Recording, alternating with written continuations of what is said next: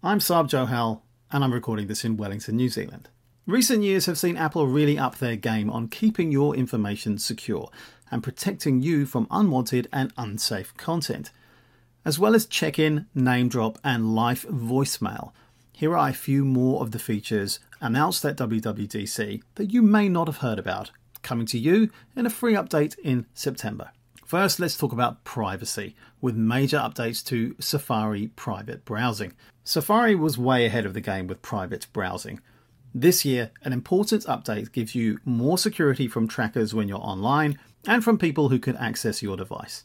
Advanced tracking and fingerprinting protections go even further to help prevent websites from using the latest techniques to track or identify a user's device. Private browsing now locks on when you're not around, so your tabs stay open when you're not using it.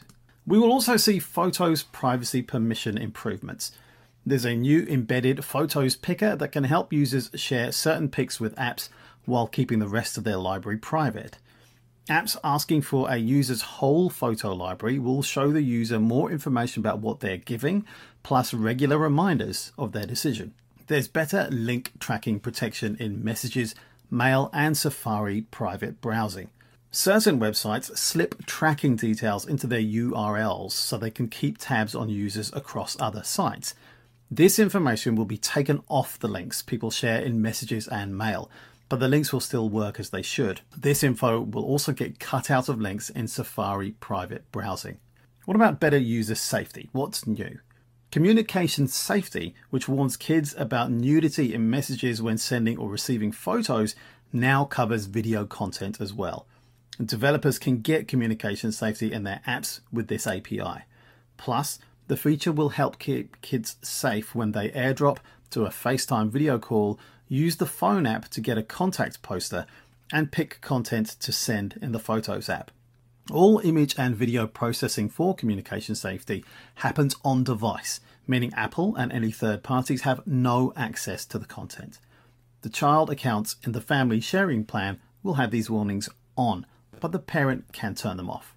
We'll also see sensitive content warnings to help adults avoid seeing unwanted nude pics and videos when they get them in Messages, AirDrop, FaceTime video message, and the phone app when they get a contact poster, all using the same privacy tech at the heart of communication safety. This feature is optional and can be turned on in the privacy and security settings. Doing communication safety and all image video processing for sensitive content warnings on device stops Apple or anyone else from seeing it. Finally, we will see new safeguarding measures for user data. Making password and passkey sharing easier and more secure, users can create a group and share a set of passwords. Everyone in the group can add and edit passwords to stay up to date. Sharing is safe with iCloud keychains end-to-end encryption. Plus, you can now use one-time verification codes you get in Mail to quickly log into Safari without leaving the browser. Lockdown mode has grown to give even better security to those who may be targeted by a malicious spyware due to their identity or activities. The new protections cover more secure wireless connections, how media is handled and shared, sandboxing, and better network security. Setting lockdown mode revs up device defenses and severely restricts certain functionalities, drastically reducing the attack surface for those needing extra safeguards. Lockdown mode will also be available on watchOS. I'm Saab Johal. Be sure to subscribe to the A+ Report on your favourite audio podcast platform, YouTube, and Substack too. Thanks for listening.